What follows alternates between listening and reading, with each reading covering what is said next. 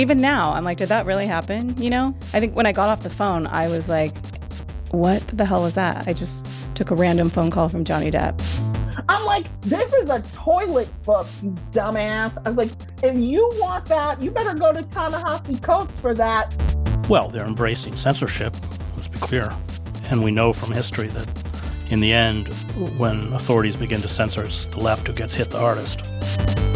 I remember Toni Morrison saying once in an interview that when she was younger, there was kind of a place for a starving artist. It was understood that that was a kind of a noble thing to do and it was okay. And I don't know if that's true anymore. This is Hamish McKenzie from Substack.